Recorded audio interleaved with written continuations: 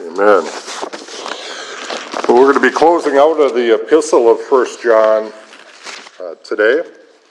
And as we look towards the time that we celebrate the birth of our Lord and Jesus Christ, but John sort of closes us with reminders and with a little bit of a bang.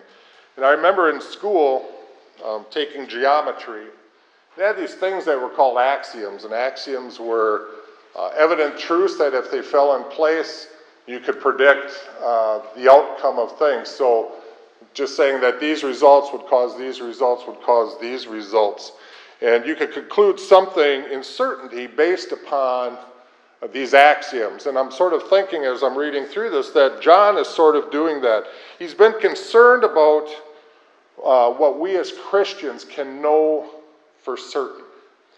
And so he's taking us like out of the realm of the world, and the world is drawing us all the time, and he says, I want you to know these things for certain about our Lord and Savior Jesus Christ. He began a letter with the certainty of the first-hand experiences, the first-hand eyewitness testimonies that he had of Jesus, and that he wasn't some Gnostic spirit, but that he was real flesh, that he was here amongst us. In chapter 2, he wrote about, by this we know that we have come to know him if we keep his commandments. And so he's given us sort of this self-test, and he's really telling the believer, check yourself at the door. Make sure that you know Christ, that you know God, that you're walking in his ways the way that you should, because John was aware back then, as we are today, that there are many that profess Christianity, many that wear the badge, but they don't really know Christ. They're not really living the way that God has called them to live. And so then he writes in chapter 2 also to the fathers. He says, I write to you, fathers, because they know him who has been from the beginning. Again, the certainty. They know him. And he says, I write to you, children, because you have known the Father. And so all these are certainties. To know something is important.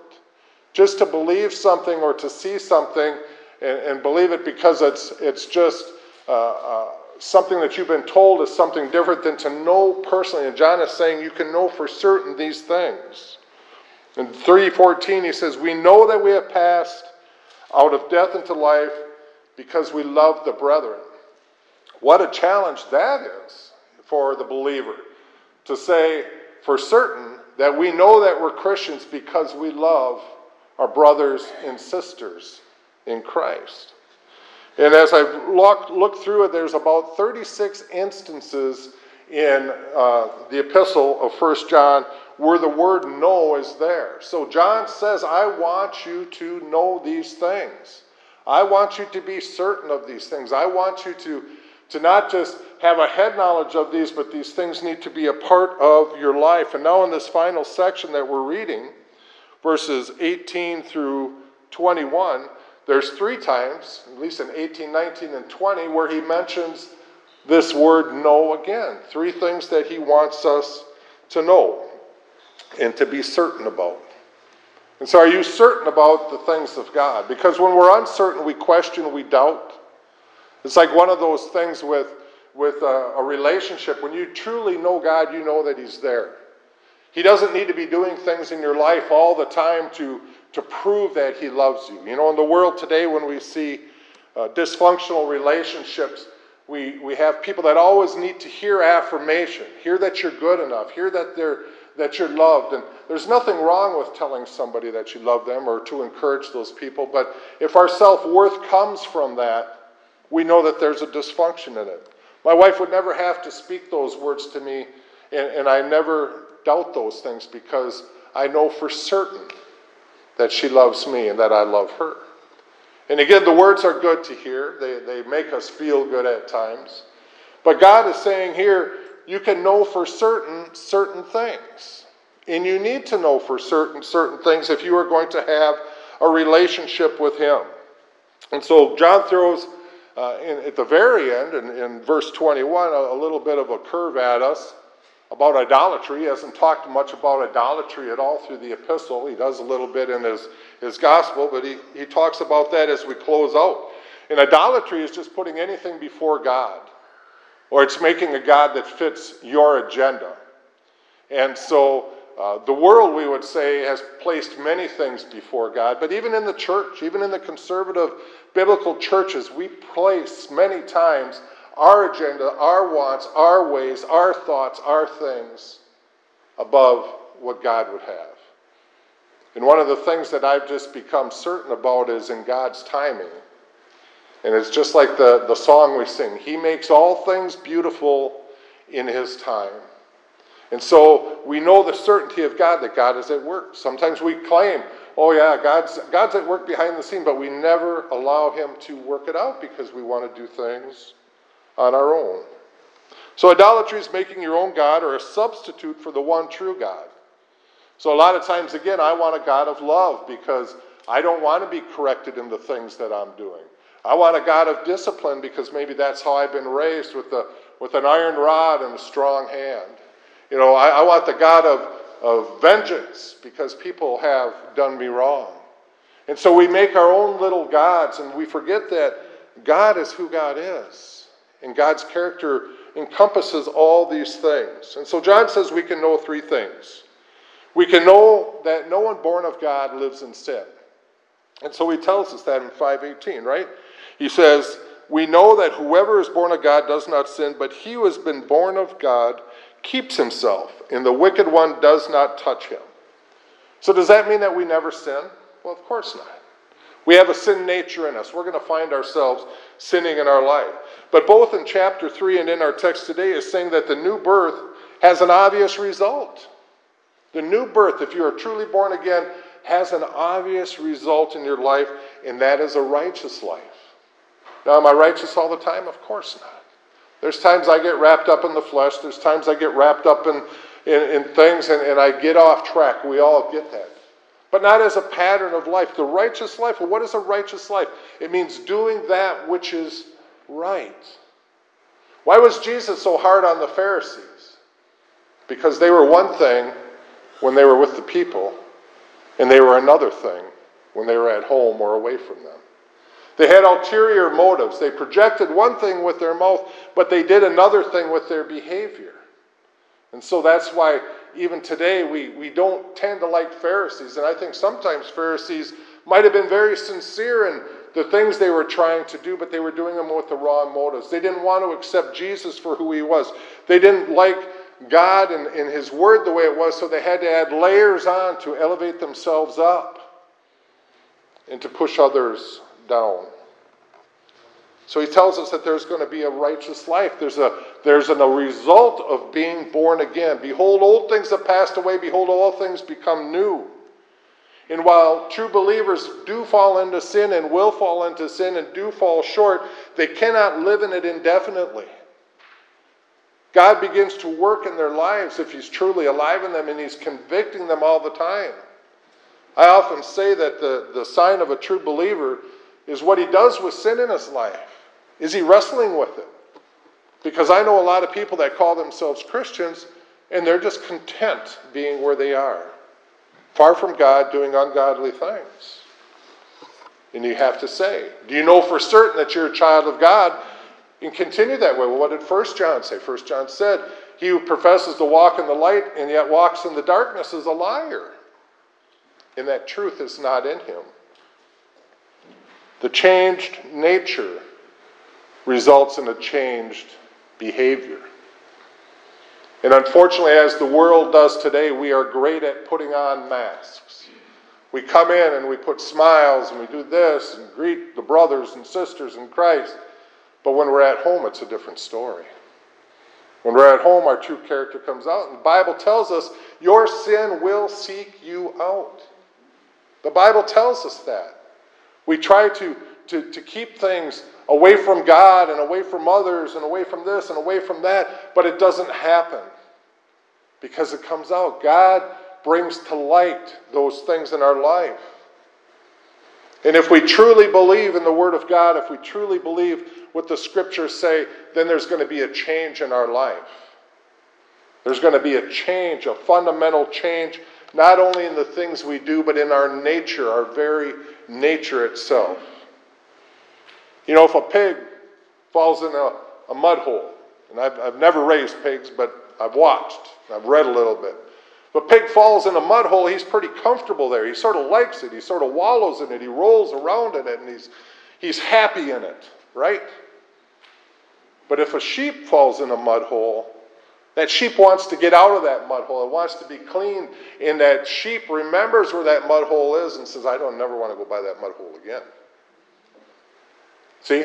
Two different natures. The pig's nature is to wallow in the mud. When we look at the world today and we see people that are just continuing in sin and living in sin and doing this in sin and they have no real conviction to change their life or to change the way that they treat others or to change the things in their life, that's their nature. The Bible talks about the unbeliever's nature. They're content where they are. They think that they're good where they are. They compare themselves to one another and find comfort in where they are. But when they become a sheep, God changes that nature. And all of a sudden, the things we used to do, the way that we used to talk, the things that we used to say, we're no longer comfortable with that. And when we find ourselves doing that, it convicts us and the Holy Spirit pricks us in our spirit and we know it's wrong. That was one of the things, people talk about when you get saved, what's the big change? Or, is it like this to that? And for me, when I got saved, one of the things that I just recognized was some of the things I was watching. The shows that I used to watch sometimes, I never thought were very bad, or I just saw them as things of the world, but all of a sudden, the Lord's Spirit in me began to convict me of it. Well, I still watched them for a while, but I was always wrestling, and I hear him say innuendos or things, and it was like, oh. And it just kept grating on me until it went off. The Spirit is alive in us. The changed nature results in changed behavior. If you truly believe what God's Word says, it's going to change your life. It's going to change your actions. And that's why John says you can be certain of these things. You can be certain because you know Jesus. You can be certain because you love the brethren. You can be certain in your speech and your talk because you want to love God with all your heart, soul, and being, and you want to love your neighbor as yourself. You no longer want to be that pig wallowing in the mud. You want to be that sheep that's standing on higher ground. And God has that higher ground for us. So it is with the child of God. And while the New Testament does talk about a believer keeping himself, John here is really emphasizing that we make that step, but the power is by Christ in us. It's by the Holy Spirit in our life that we can do these things. And one of the reasons that people fail so much in their life is because they try to do it of their own accord. They try to do it in their own power, their own strength, their own wisdom. But it's only Christ who can keep us from the clutches of Satan. When John says that the evil one does not touch him, he doesn't mean that we're completely isolated from the temptations of Satan or the trials of this life, because that's not it at all. And Luke talks about that, where the enemy can sift us like wheat, but with God's permission. Paul would say in Corinthians that when we are tempted, he provides a way out. He says, no temptation has overtaken us, but that which is common to man. And when we are tempted, it says God has provided a way out. So we know that these things will come into our life, but when we look to God, he's got the escape route. He's got the hatch. We try to do it ourselves, and when we do it ourselves, we fail time and time again.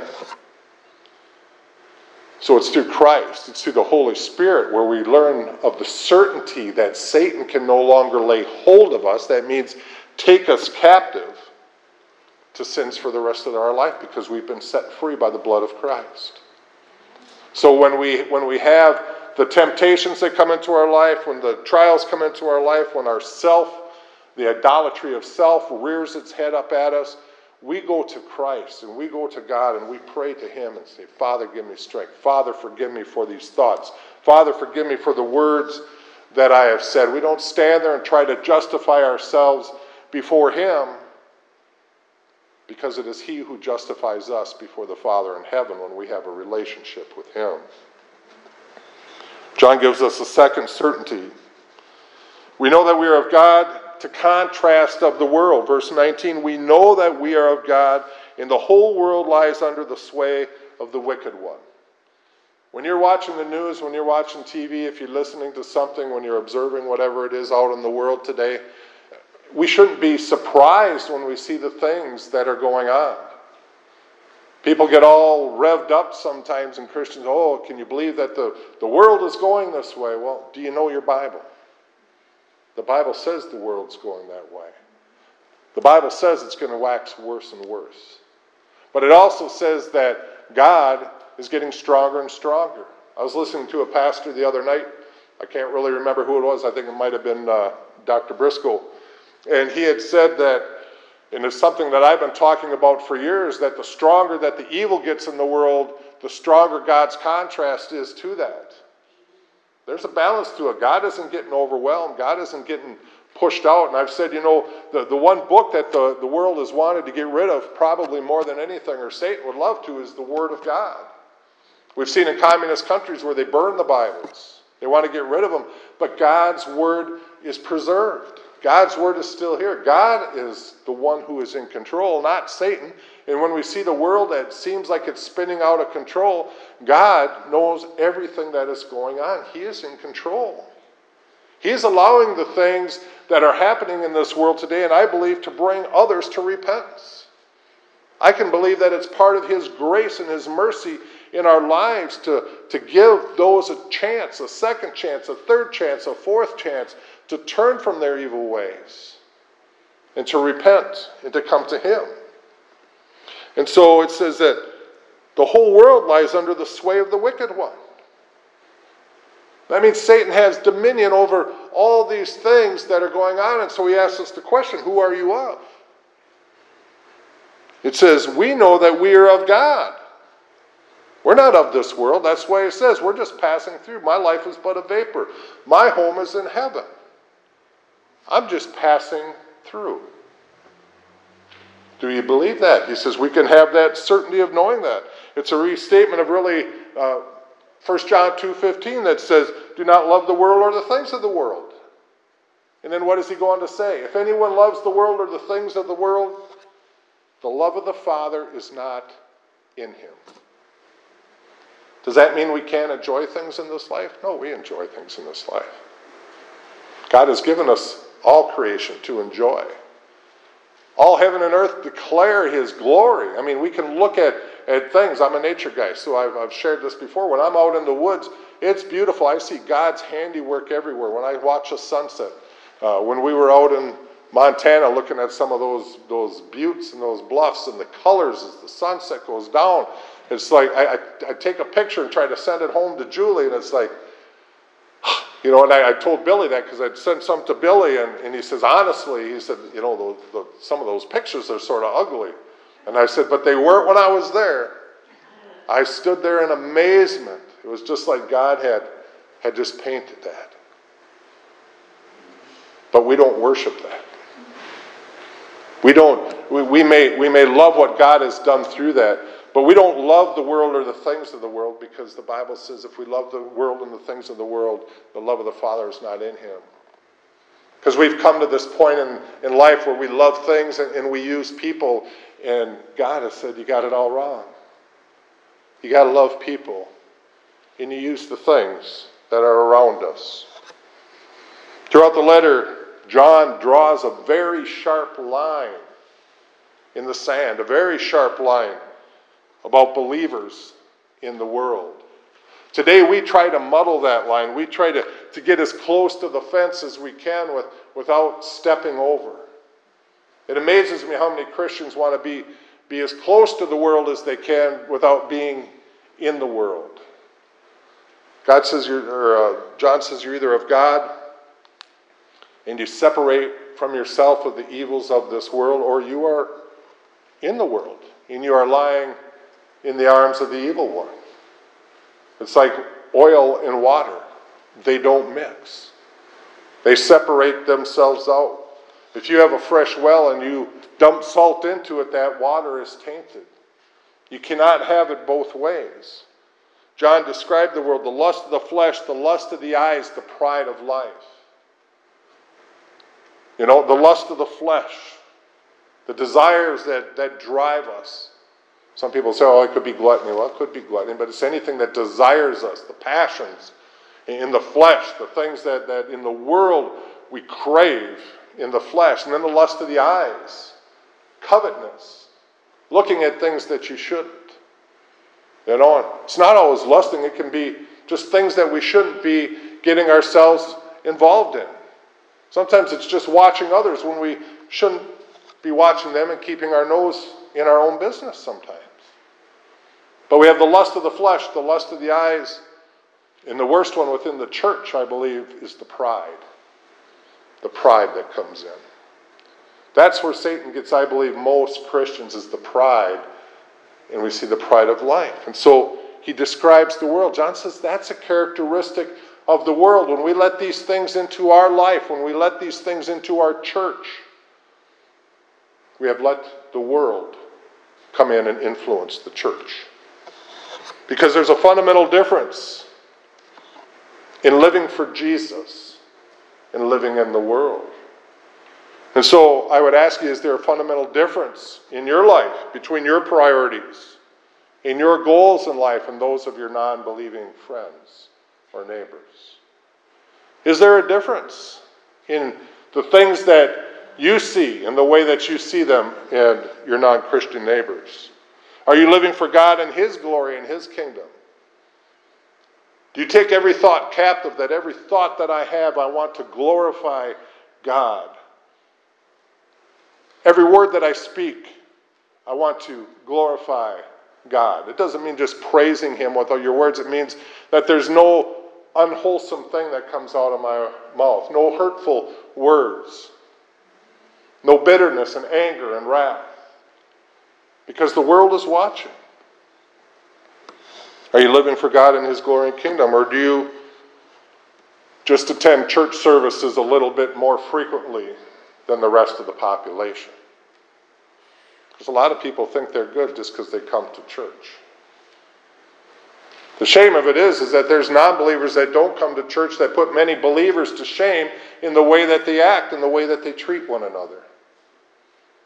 They won't be in glory, they won't be in heaven, but they sure outshine us here on this earth. We need to think about that. He tells us in verse 20, and we know that the Son of God has come and has given us an understanding that we may know Him who is true. And we are in Him who is true, in His Son Jesus Christ. This is the true God in eternal life. It says there's a great difference between knowing about someone and knowing them personally. The evangelical churches today, the fundamental churches today, are filled with people that know about God. They've heard the parables, they've read the stories, they know the sermons that have been preached over and over. They can quote you scriptures and they can give you principles. But many of them probably do not know Him personally. So you can know all about someone and still not know them. The Bible tells us it's all about knowing the person himself, knowing Jesus himself.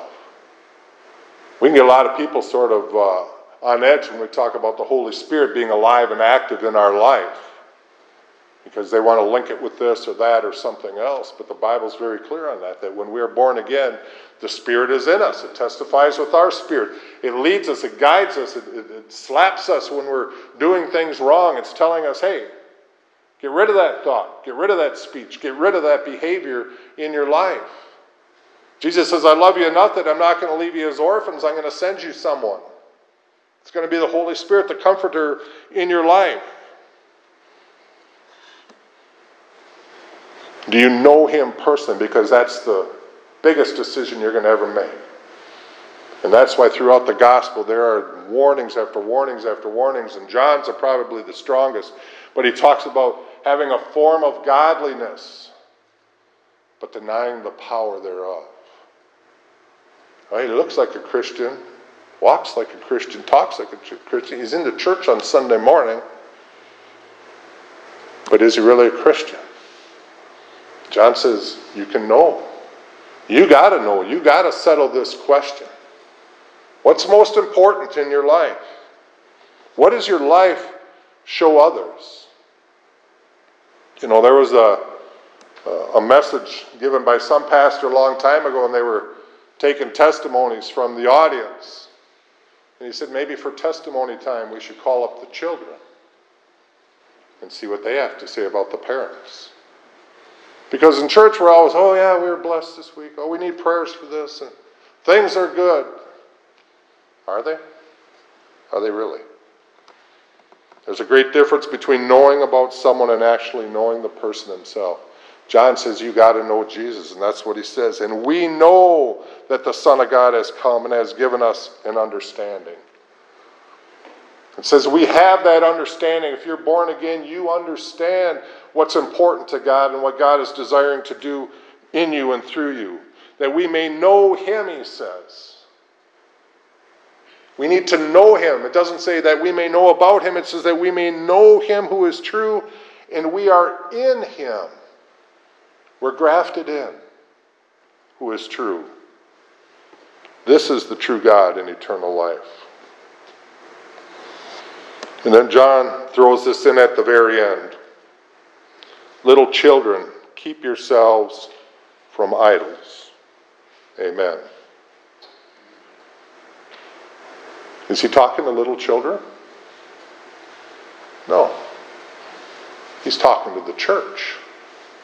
He's talking to you and me. He's calling us little children. Keep yourselves from idols, he says. You know, you can go into any Roman Catholic church. You can go into any probably Orthodox, Greek Orthodox church, and you're going to see people bowing down to statues. You can see it on TVs. You can see it in books. They go by. They kiss the feet of statues. They bow to statues. They have little statues in their cars. They wear little statues around their neck. They have all these little idols that are there. Those are things that are in place of God. Those are things that don't belong there. Those are idolatry. Even if it is a representation of Jesus Christ, it's still idolatry. Because the Bible even talks about that. Because idolaters make up their own gods to suit their desires and their preferences. I just want to read a couple things about idolatry, if I could. Get to the right verses here. Because I just think it's interesting from throughout the Bible. Psalms 115:4. Their idols are of silver and of gold. They're the work of men's hands. You know, there is a few denominations or a few groups of churches, they don't even put a cross up. They don't want any type of image there. But Psalms talks about the idols are of silver and gold, the works of men's hands. Isaiah 45:20 says this, assemble yourselves and come, draw near together, you who have escaped from the nations. They have no knowledge who carry the wood and carved image. They pray to a God that cannot save. I can't tell you how many people I've talked to in these different faiths. They believe that they have this little medal that grants them safety on the road. Or this one's going to keep them from sickness. Or this one's going to do this or that. It says, these images cannot save. 1 Corinthians 12:2, you know that you were Gentiles carried away by these dumb idols, however you were led. Maybe you and I were led by idols in our past life. Not even religious idols, but the idols of success, the idols of other things that this world has to throw at us. Romans 1:22 and 23, professing to be wise, they became as fools, and they changed the glory of the incorruptible God into an image made like corruptible man, in the birds and four-footed animals and creeping things. That's pagan religion. See, the world makes all sorts of idols, and it's even in the church. What are your idols? An idol is anything that takes the rightful place of God in your life. Our God is a jealous God. He wants to be at the first and forefront of our life at all times, in everything we do and every thought that we have. We fall short of it. But that doesn't negate that. God wants to be there. So where's your career? Where's your pursuit of money in life? Power, possessions. excessive devotion to recreational or leisure activities? What about watching hours of frivolous or immoral TV, or hours spent gaming on your computer or your phone, but you don't have time to study God's Word? You don't have time for God. At the root of all these is the idol of self. And that's the worst idol of all. I've made myself a God. I'm in control of my destiny. I will make it happen. John tells us to guard ourselves from these idols because we have something that is very valuable and the enemy wants to steal with it. Spurgeon says this, that if a man has a box and he doesn't know what's in it, his tendency is not to treat it very well or to guard it very well. But if you tell that man that there's a valuable treasure in that box, he's more diligent to guard that all the more. That's what John is telling us. He says, we have a great treasure. And that treasure is Jesus Christ. And so he says, keep yourselves from idols. He's talking to the church, not the world, folks. He's talking to you and me. Keep yourself from idols. And he's calling us little children.